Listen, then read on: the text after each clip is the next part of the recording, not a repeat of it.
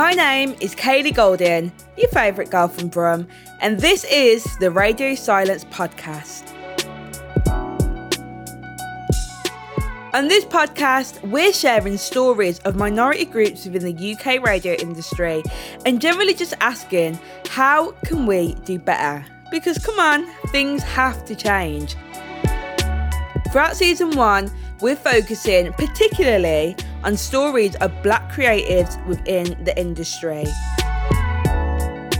On today's episode, I'll be speaking to a complete range of people throughout the industry.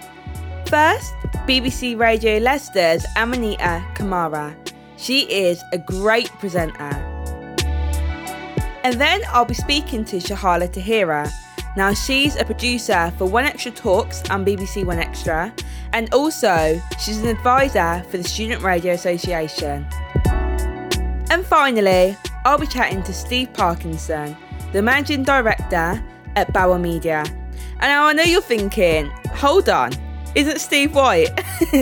But me and Steve had a whole journey together this year to figure out how we can make Bauer Media a better and safer place for my fellow Black heritage creative. I also just want to take a moment to mention that this season is dedicated to the incredible work being done at Black Minds Matter. This charity is so close to my heart because it aims to empower communities to make an everlasting change. To learn more about them and to donate to their cause, and please do that, just check out the notes of this podcast. Right, let's get into it with Shahala Tahira.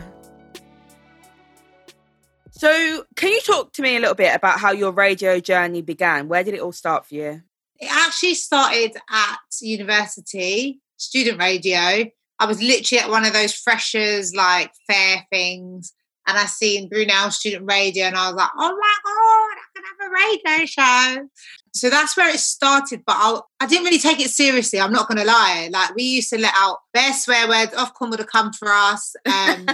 We did our show, but I didn't really understand radio at that point. To me, I had this kind of illusion everyone else has that radio is just sticking on some tracks and having a chat with your mate. Yeah. But I didn't understand the planning that goes into a proper radio show. Yeah. To be honest though, that's what student radio is all about. It's all about developing your skills and maybe not even having a clue and trying different things out and making them mistakes before you do go to a community station or a national station. So yeah, definitely. So was you studying something within media when you went to Brunel before you come across student radio? I was actually studying drama, film and TV. Oh, okay, because yeah. Growing up, I kept going back and forth between wanting to be an actress and wanting to be a presenter. So it wasn't even radio that drew me in. It was, I wanted to just chat and meet people. But then in my third year, I did a placement at Hayes FM and that sparked the actual radio bug. Okay. Yeah. I've got you. And at that point then, so you'd done that placement, did you think at that point it would be hard to make it in radio? No. I literally was I was going to Camp America that summer. I was like, I'm going to leave uni, go Camp America, come back, get my own radio show. In my head, this is just it was going to be really straightforward process, but obviously it's not. Even my first proper industry job was APing on Choice FM Breakfast. And I remember about a month into being there, they were looking for a presenter. And I was like, hello, I should be your next presenter. This time I had no on-air experience. I think I've done a few cover shows here and there, but I'd literally done nothing. And I expected them to just give me a show. Do you know what though? Do you know why I think this is? Because a lot of the time that you go to industry talks and panels, the term "I just fell into it" always comes up. So I think a lot of people think that if you're in the building and a slot comes up, that you're just going to be handed it because of that term. Oh, I just fell into it. Because technically I did fall into radio, because of student radio. Yeah. But then at the same time, it's been a long graft. Do you know what I mean? It's been 7 years I've been working in radio. So. And at that point then, before you went off to Camp America, did you feel represented in radio? Did you look at it and think, oh, okay, they represent me? Not really. Like when I think of the first kind of presenters I looked at, it was like Fern Cotton. And it's funny because back then, naively, even though she's white, blonde, a bit more middle class than me, I still was like, oh, Fern's doing it, I'm going to do it. And then like down the line, you had a few other people come along and they weren't even really radio. They were just presenters like Angelica Bell. But you had a few, but it wasn't common. It wasn't common. And then you had like your odd OG, like your Trevor Nelson, who was like, okay, Trevor's there. But there wasn't really like a lot of good representation at the time of me wanting to join radio. I still just naively thought that I was going to be the next big Black female presenter, even though there wasn't really a big Black female presenter already there. But that's nice that you had that, even though you say, obviously, that it's naivety. It's also like, okay, it's good that that didn't put you back, that you were still like, no, I am going to be it. It didn't put me off presenting, but I definitely, when I first started in industry, I remember saying like, as soon as you leave the studio, it's like you walk into white man's world. Like it's crazy. Like from the social team to the playlist team to the management team. I literally used to step out the studio, and at the time I was working with Kojo and Jade, so Black and mixed race heritage. My exec producer was a Black female, and like in that bubble of the studio, I felt really safe and like comfortable. And as soon as the show would finish and we'd come out the studio, I would feel like so just, you know, like when you, that imposter syndrome, like, oh, let me watch what I say, let me filter myself. I've even had little indirects from like other presenters, like, oh, you want to be a presenter? You don't look like a presenter, because I would be there in the morning, so I would have like no makeup on, my glasses on. Yes, I've had that. I've had that same experience because I work on a breakfast show now, and I've literally had people say the same thing to me, because you don't look like how you do generally if you work on a breakfast show. There's no way that you're rolling out of bed at 4 a.m. and you're looking 10:10. It's not going to happen. It's not going to happen. Like Jade was all right because during the show, in between links, she would do her makeup. Yeah. So by the time she finished the show and left the studio, she would look glam. But I'm producing. I ain't got time to do that. Do you know what I mean? I'm talking to callers, editing packages, like sorting out scripts. And yeah, you always look like trash. I'm sorry. It was a struggle just getting up, leave alone trying to look good. No. Right. Something that's important to note as well, we're on about a specialist station here. We're not on about a state you'd expect in a specialist station that plays a lot of Black music, that maybe you would walk out of the studio and there would be a lot of Black people there. No, not that specific one. Definitely not. I've found now I've moved over to public service. It's more diverse, but again, it's only diverse on the station for Black people or on the station for Asian people, which again frustrates me, because it's like, because I'm Black, I can't make a mainstream Radio 1 show, or I can't make Six Music. Do you know what I mean? Like, why is it just on the stations for certain communities? Is there diversity? There should be diversity across all stations. And I think in commercial radio, it's worse. It's a way worse. Yeah. It is a lot worse. And as you mentioned now, like I know a lot of my peers that do work at like Capital Extra, One Extra. Like I'm seeing a lot of producers up and coming, but then it's also like I couldn't name one Black producer that's at Capital. I couldn't name one. I couldn't name one Black producer that's at Radio 1. Like there could be, but I'm on about personally, I couldn't name one, and I've struggled to find one. If you are and you're listening to this, seriously, get in my email, because I'd love to talk to you, but I've been struggling to find any. Also, what frustrates me about that is radio is not the type of industry you go into for the money. Like, it's a very low paying kind of career. You have to do years and years of legwork to get to a point where you're like earning a decent, especially living in London, like a decent wage. And the bigger stations with the bigger budgets are where we can't get in. Do you know what I mean? So it's even frustrating in that, because the more specialist stations for those communities have lower budgets, but for the people who are working there, they're the exact demographic who need that bigger paycheck. Like there's probably supporting family, or they probably have like their own bills. Like they don't come from that privileged background. And so that's really frustrating, that it's like, we could get more money if we got on one of the bigger stations, but they're not diverse enough. Yeah. And it's true what you say. I think people outside of radio think that radio, you get absolute peas, and you don't. For something that everyone thinks is very, very glamorous, the money is very, very average and sometimes below average if you're not in a mainstream or like a commercial station. Let's talk about your new role that you took on as an advisor for the Student Radio Association. So what does that role entail? What does that mean? So I attend their meetings. Well, I've attended one official one with the whole board, and I've attended little micro ones with other projects that we're trying to get running. Sharing my network. So one of the main reasons they brought me on is my diverse background and my diverse network of other broadcasters and other people who work in radio. And so getting out information to them, because I think they basically took a look in the mirror and felt their lack of diversity and knew they needed someone to come in and like shake it up a bit and add more diversity. I'm judging this year the SRAs. I judged last year as well, but yeah, judging some of the entries specifically for the Diverse, Equality and Inclusion Awards, which is amazing. And then other than that, I think just kind of being a point of reference for them when they're making those editorial decisions and they don't have someone from a community to like have an opinion on what they're actually going to do. Yeah. The role is so, so important.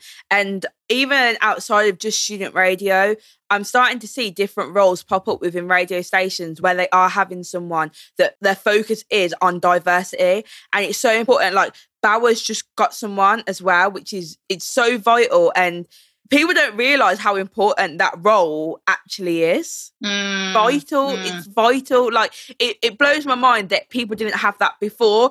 But that's why I love this year, because this year it's just such a year of reflection and a year of change that little things like that is making a big difference. Yeah, I mean, you can't have a room full of people talking about a culture that they don't understand. They didn't grow up in it. Their connection to it is normally quite a thin one. Like, yeah, I've got a few black friends. It's not the same. Being black and having black friends is not the same.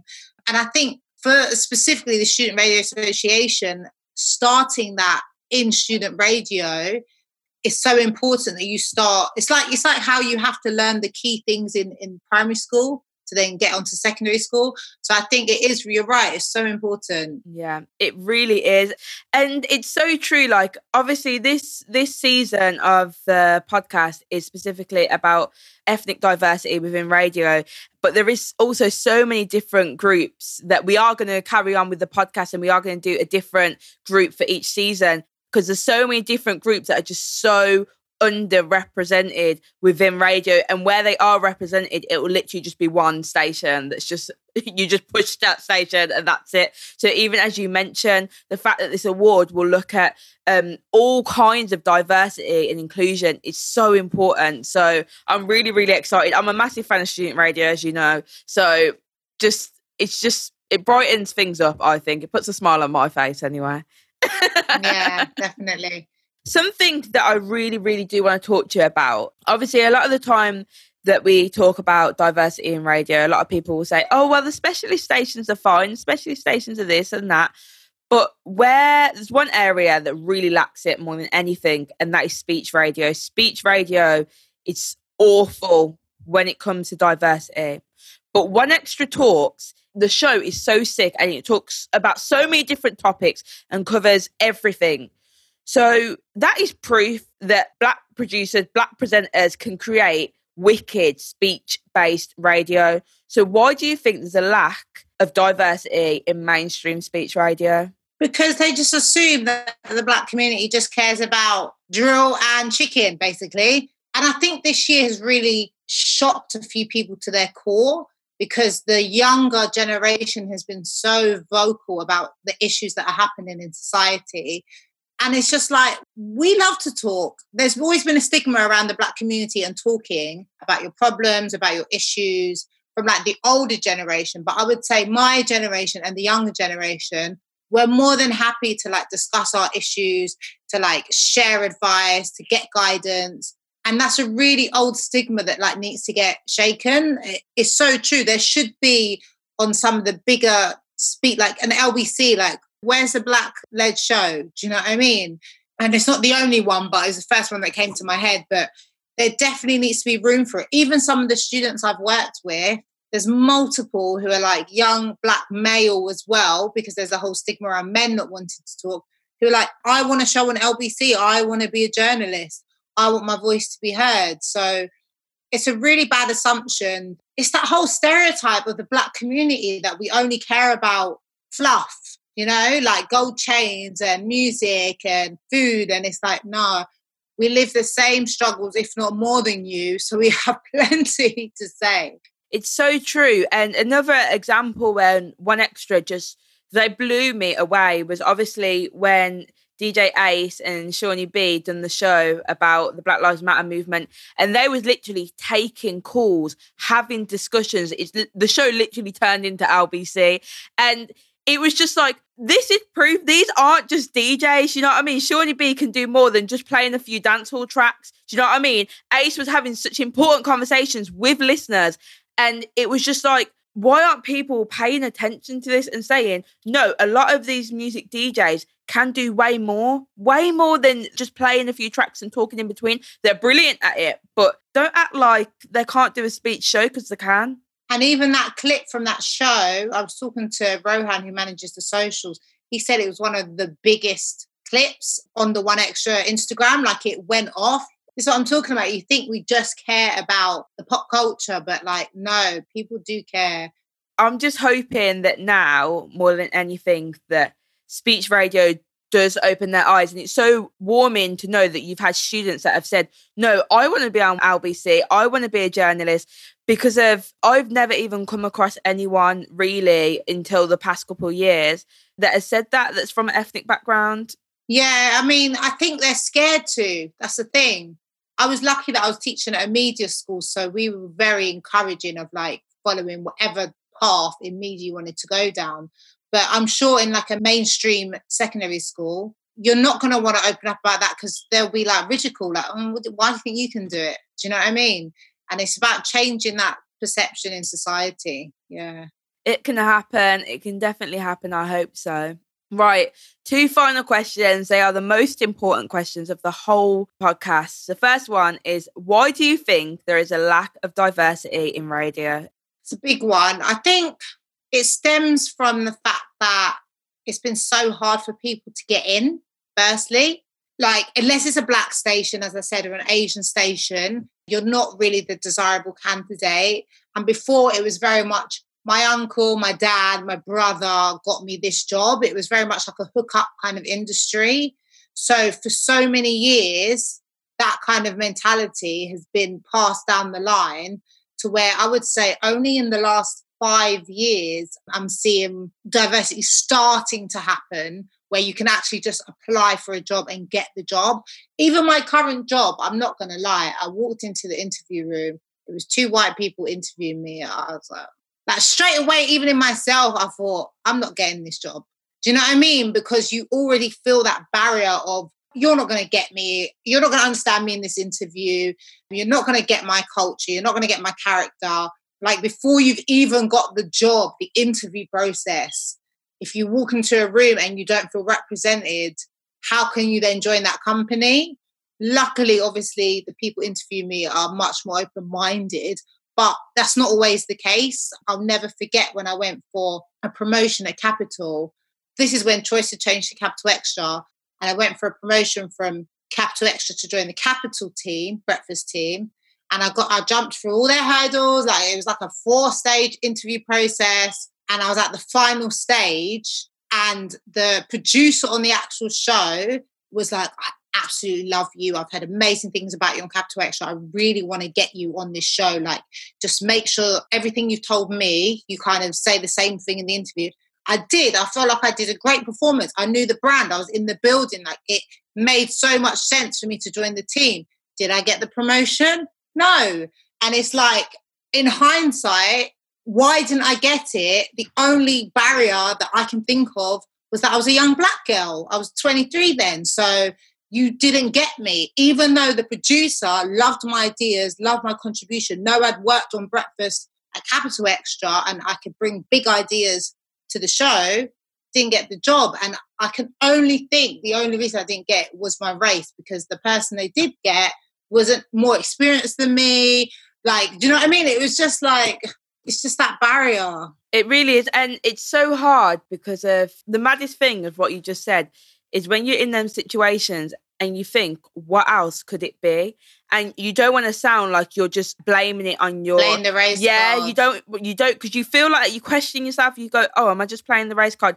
But then you think, generally, what on earth else could it be? Everything else, we have the same experiences. Maybe I even have more experience. I have a great personality, great ideas. So what else could it be?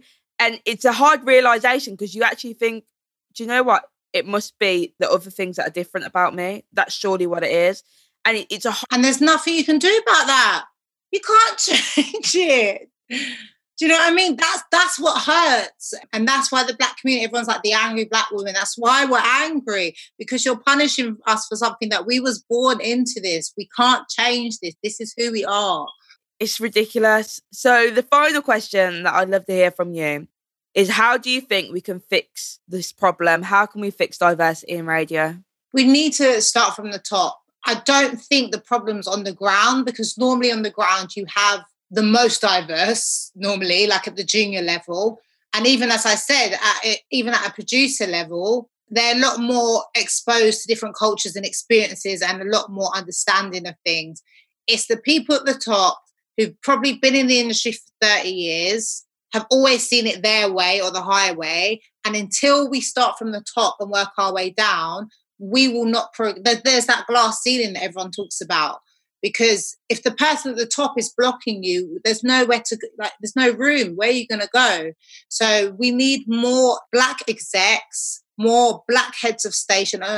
I love Mark Stripple. He's given me so much opportunities, but the feedback I've heard from people outside the BBC is, thank God we have a Black head of station now. Like, this should have always been the case. So we really do need, from the top, some diversity. And it has to be a mixture of diversity. Do you know what I mean? It can't just be, like, a Black head of station is great, but that's the starting point. It needs to be more females at the top. It needs to be more different cultures, more different gender, like, just everything. Charlotte Tahira there, talking about her experiences working at BBC Radio 1 Extra, and also the role that she landed this year as an advisor for the Student Radio Association. Right, next up is Amanita Kamara from BBC Radio Leicester. Can we just talk a little bit about your journey into radio? How did it all begin? So it kind of happened, I don't know if you want to say by accident. So I don't have a background in radio at all. My background's actually in drama. I'm originally from London, came to Leicester to study drama, applied for tons of drama schools, didn't get in, so ended up coming to study at uni here. And then when I graduated, I went into setting up my own theatre company, and I staged a few plays and did that for a little while, until the arts just wasn't paying like I was hoping it would. So went into admin and all sorts of other bits and pieces. But anyway, so I got into radio because BBC Radio Leicester had an advert. They had it out for a little while, but I saw it 2 days before the actual audition day. Someone sent it to me and was like, you'd be great for this, definitely go for it. And all they were literally asking was for you to put forward a 1-minute pitch. It was going to be a blind audition, and you would have to literally present your voice, and they would judge based on what they heard and take it from there. Then there'd be like a few other steps. So I went to the audition, literally had like 24 hours to prepare for it, because I kind of wasn't going to do it. I just thought, I'm not going to get it, whatever. Anyway, prepared, went, did the audition. They got back to me a few days later and were like, great, we'd love to have you come through to the second stage. And then the second stage was you had to put forward the ideas that you would present if you had the show. So I put together like my paperwork, had like a whole document or whatever, sent it off. They got back to me again. I was like, great, brilliant, we love it. You're through to the final stage, which was 20-minute live audition, where you'd have to do a segment of the ideas that you pitched live on air. Alongside, at this point, 6 people had been shortlisted, and I was one of the 6. So yeah, I did the live audition, and then they got back to me after that and were like, we loved you so much, loved your ideas, you've got the job. That's how I ended up here.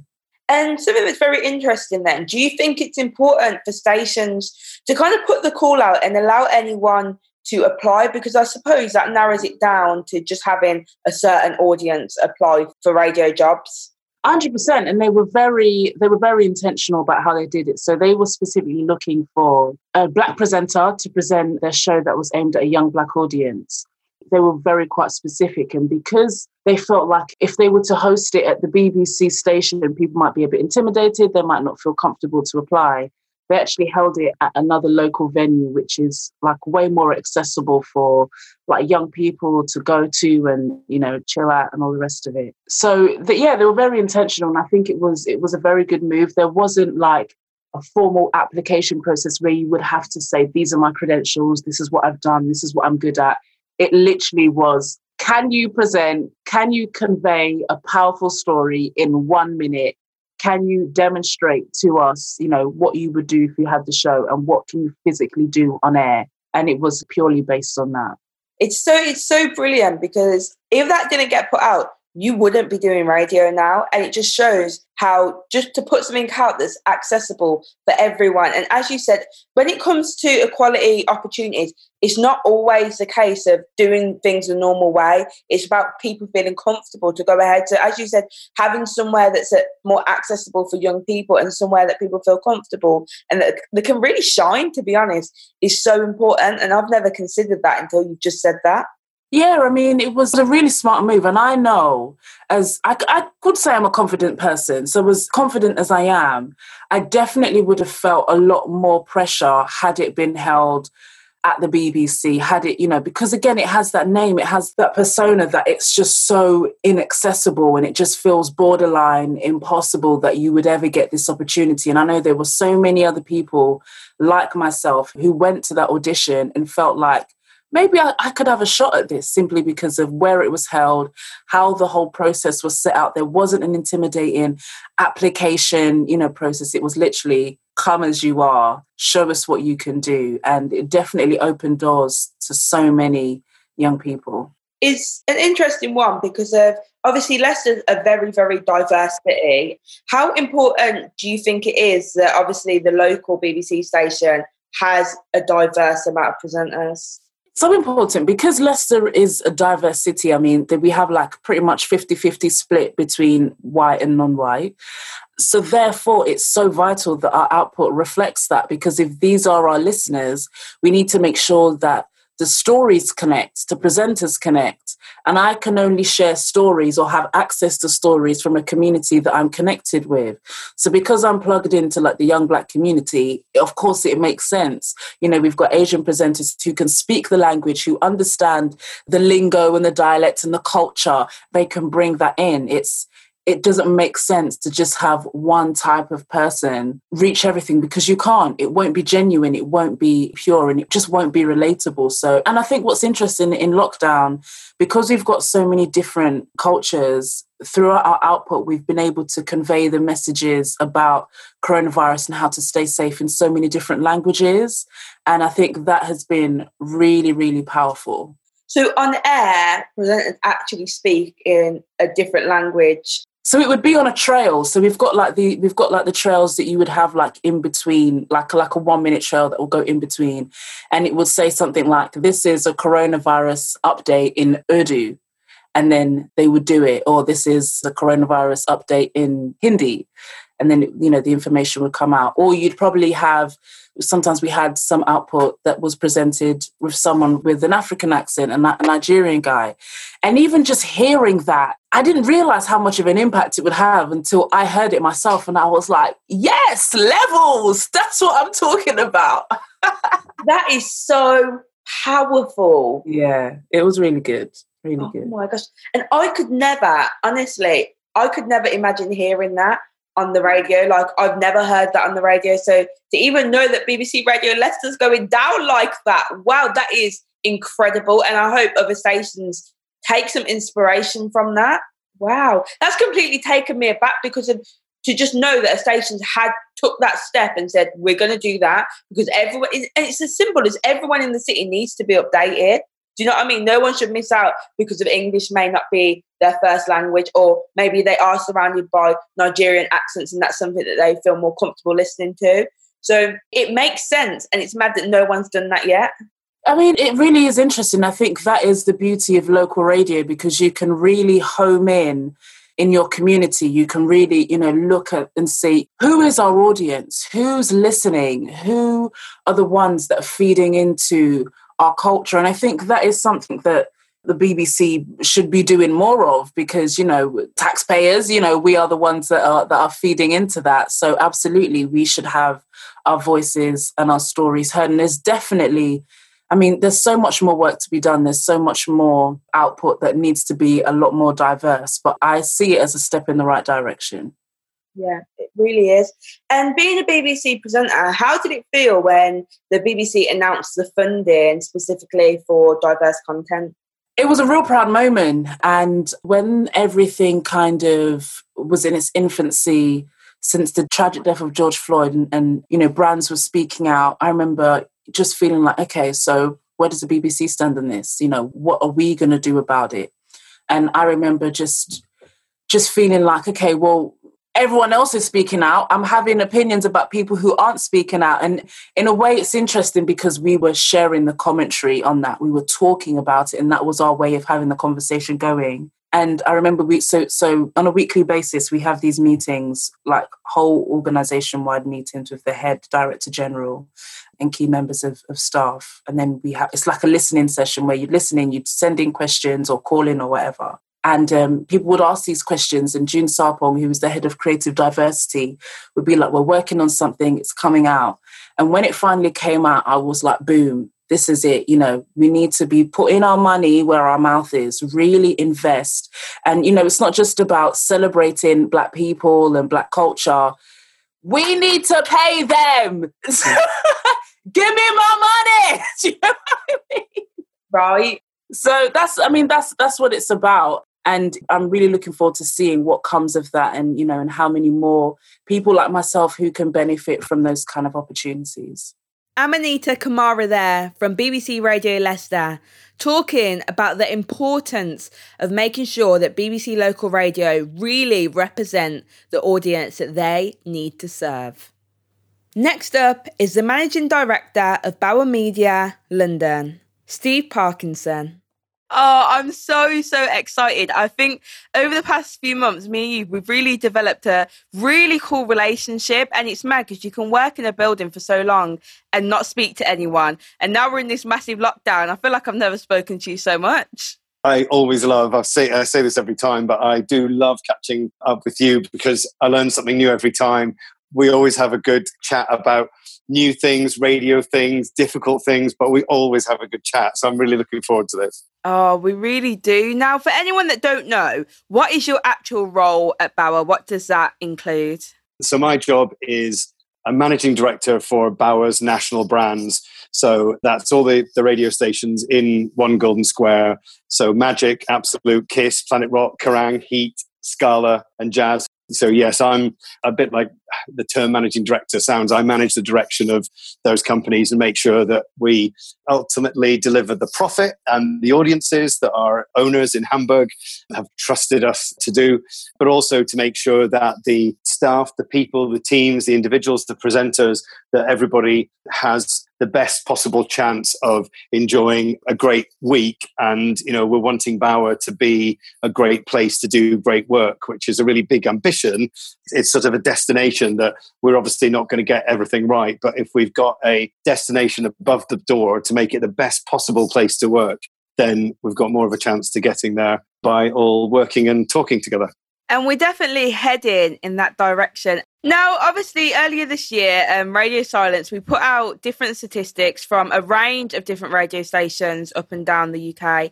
And obviously, beforehand, I thought, you know what, let me email it to my boss. So I sent it over to you, also my managers at Magic as well. How did it feel for you when I first originally sent the statistics to your email? I think I was walking the dog. Walking the dogs, funnily enough. And I glanced at my phone and I saw there was loads of attachments, there was loads of brands and loads of percentages. So I was sort of walking in the park going, oh God, what's this? And I recognised some of the numbers because they were from the Ofcom report from the year before, I think, which were public. And I sort of thought, blimey, what's this? So I was stood in the park with the dogs kind of running off the lead, and I was trying to make sense of it, first of all, because I was looking at it on my phone going, wow, there's a lot of information here.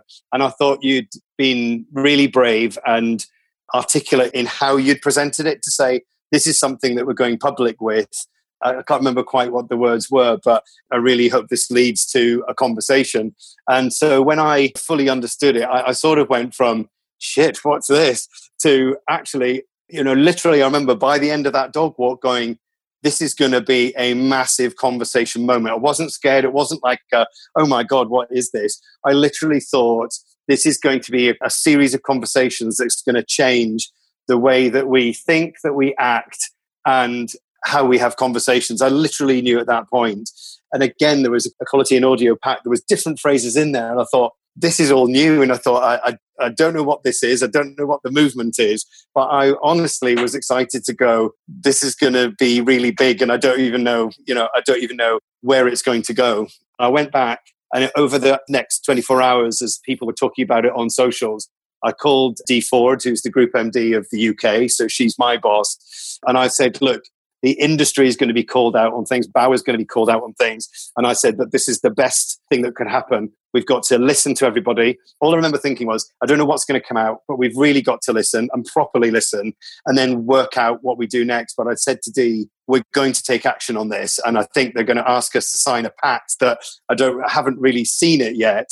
But I said, I think it's going to be very difficult not to sign up to. And I think everything on it is something that we need to work out, difficult or not, how we're going to do it. Now, the bigger the company, the harder it is to get everybody to make a decision. And I think we signed up for it within a week, which was pretty fast for a huge organization like Bauer. And it was the best thing we've done this year. Do you know what? Like, from my perspective, when I sent it, and I've told you this before, I literally sent it, literally put my laptop down and I burst into tears because I was just like, oh my God, this is it for me. I'm finished.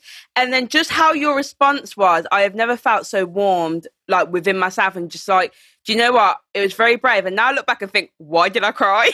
Why did I cry? Because it's absolutely fine. Like, it's fine. And it's put faith in me to encourage other people to do the same, whether it's within radio or whatever industry they're in, to just go and speak to their bosses. Because then you know whether you really want to work for a company as well, just by how you respond. Because I could have sent you them facts and you could have just been like, okay, cool, and just left it at that. And it hasn't been like that. We've had so many conversations and it's led to so many great things. So yeah, Bauer signing the pact within a week, which is incredible, because that's the fast sort of reaction that we need to make change. Yeah, I think there's been so many what I call "wait, what" moments. Yeah. A bit like not so long ago in broadcasting, you would never have regional accents. You'd hardly hear a Scottish accent. You would never have a Welsh accent, and even local dialect. You would just be, I'm sorry, we have received pronunciation, and we don't want a regional voice. Thank you very much. And looking back at some of the stories, you just go, wait, what?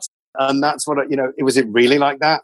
And I think it was a wait, what moment, as in, I've learned to say it's okay that everybody is unconsciously biased. They don't know how, but everyone just has different unconscious bias that they've grown up with. And when you at least go, and it's okay to say that, you can start to understand different perspectives, because it would be very easy to go, I'm so sorry, I'm busy with COVID, we'll chat another time. It was a wait, what? Just tell me your views again.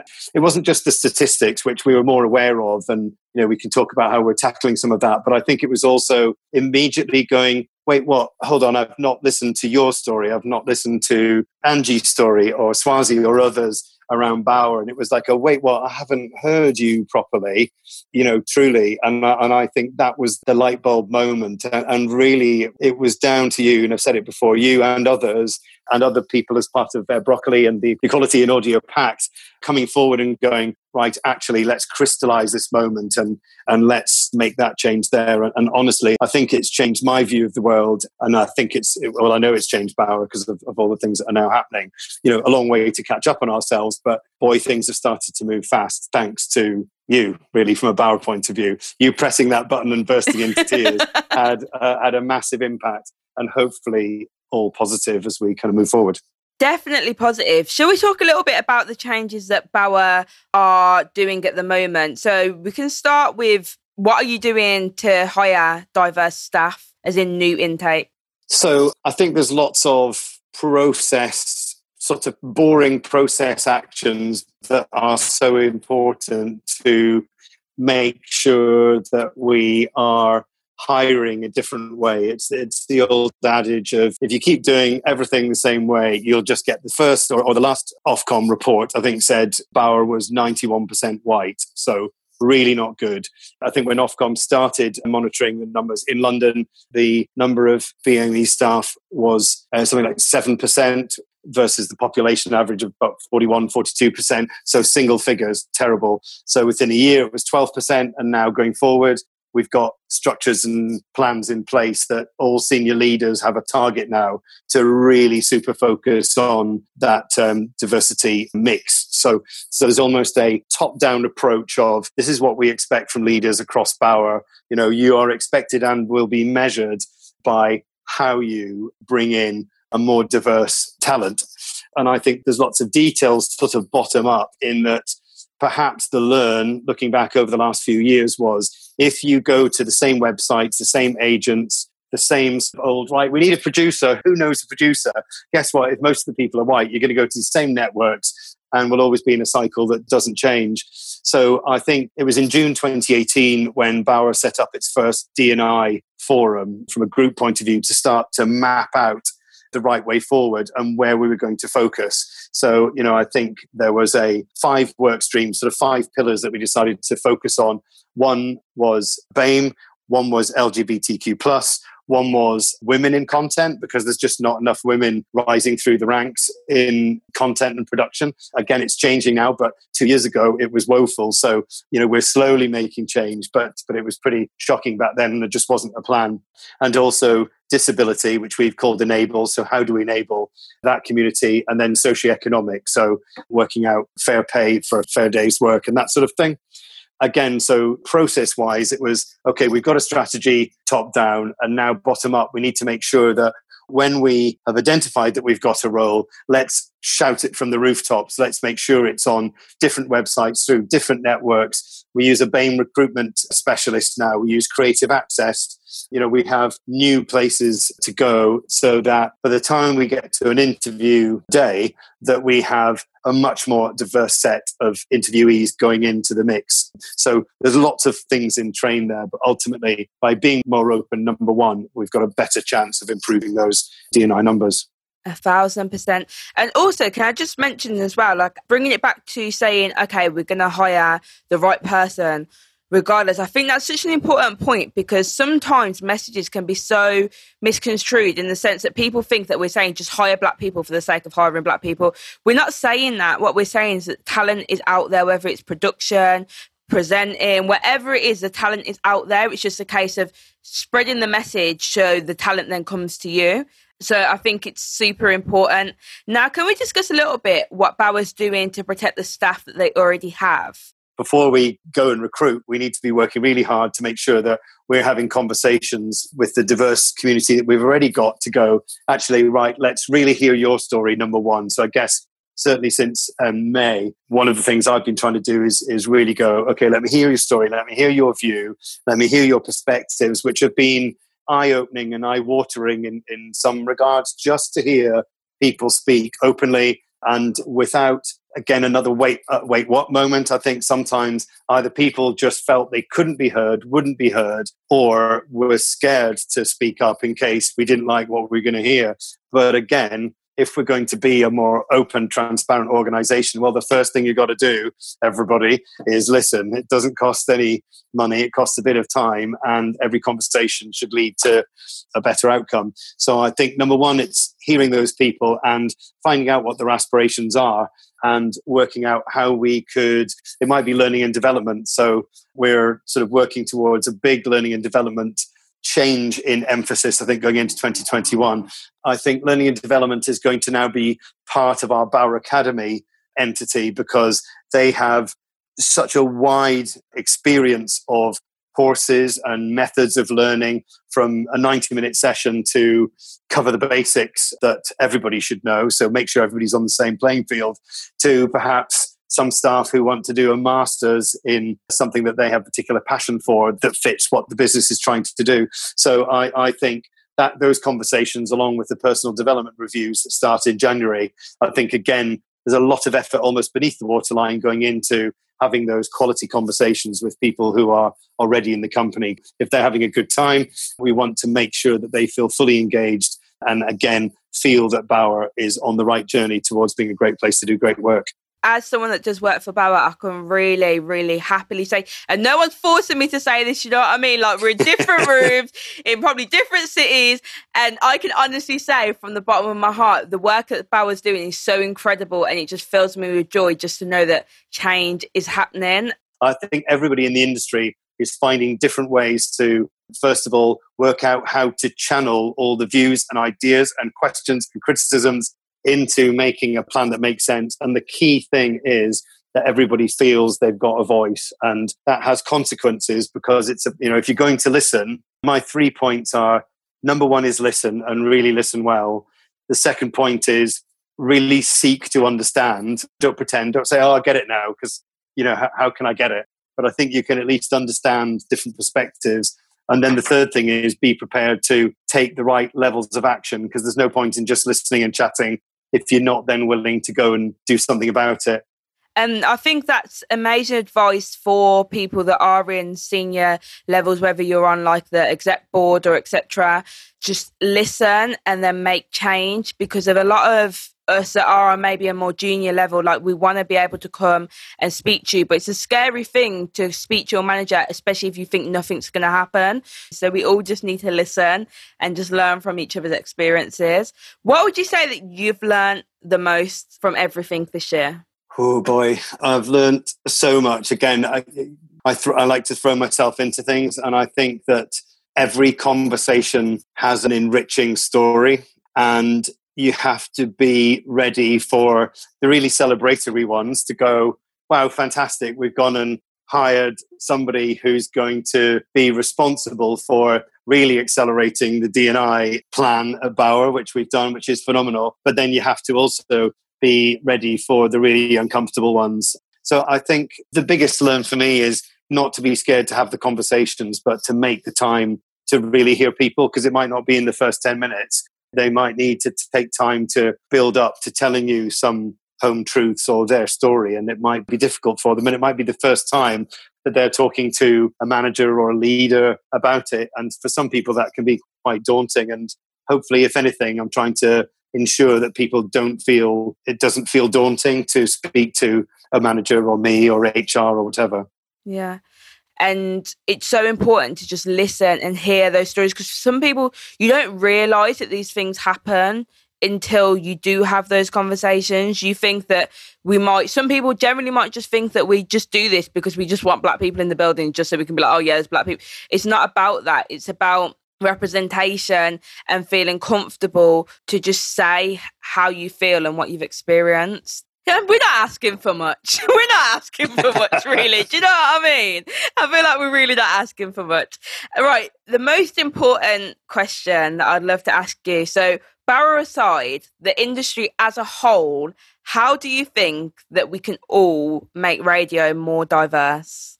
The conversations that have started and the noise, the positive noise that's being created, I think there has to be a feeling that the whole industry is moving forward.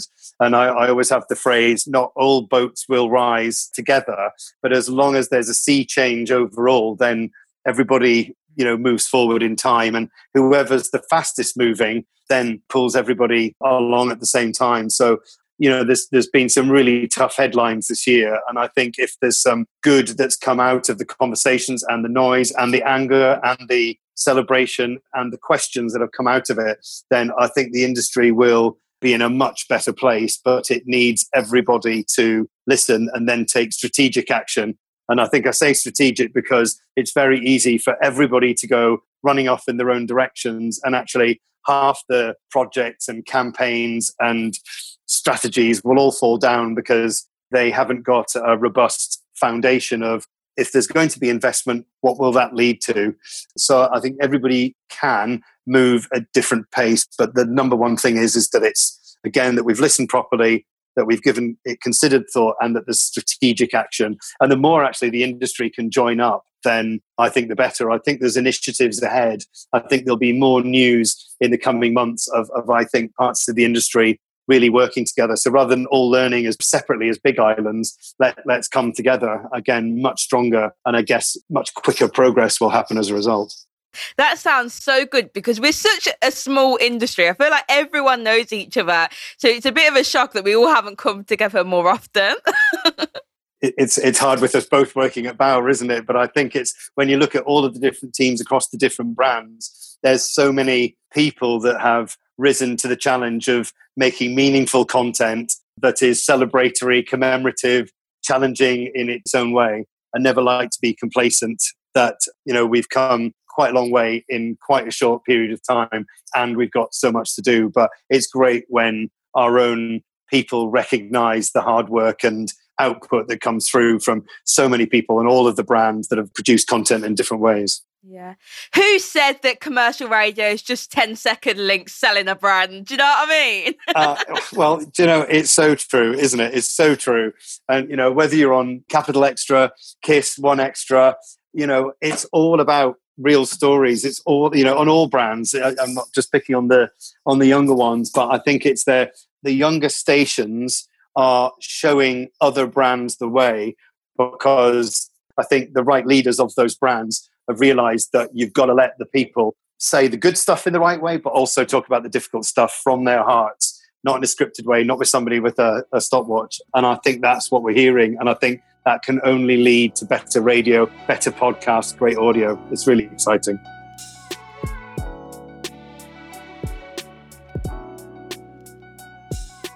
If you enjoyed this episode, then make sure that you subscribe to the Radio Silence podcast. We're also on Twitter and Instagram at Radio Silence Pod, so feel free to get in touch and let us know what you think.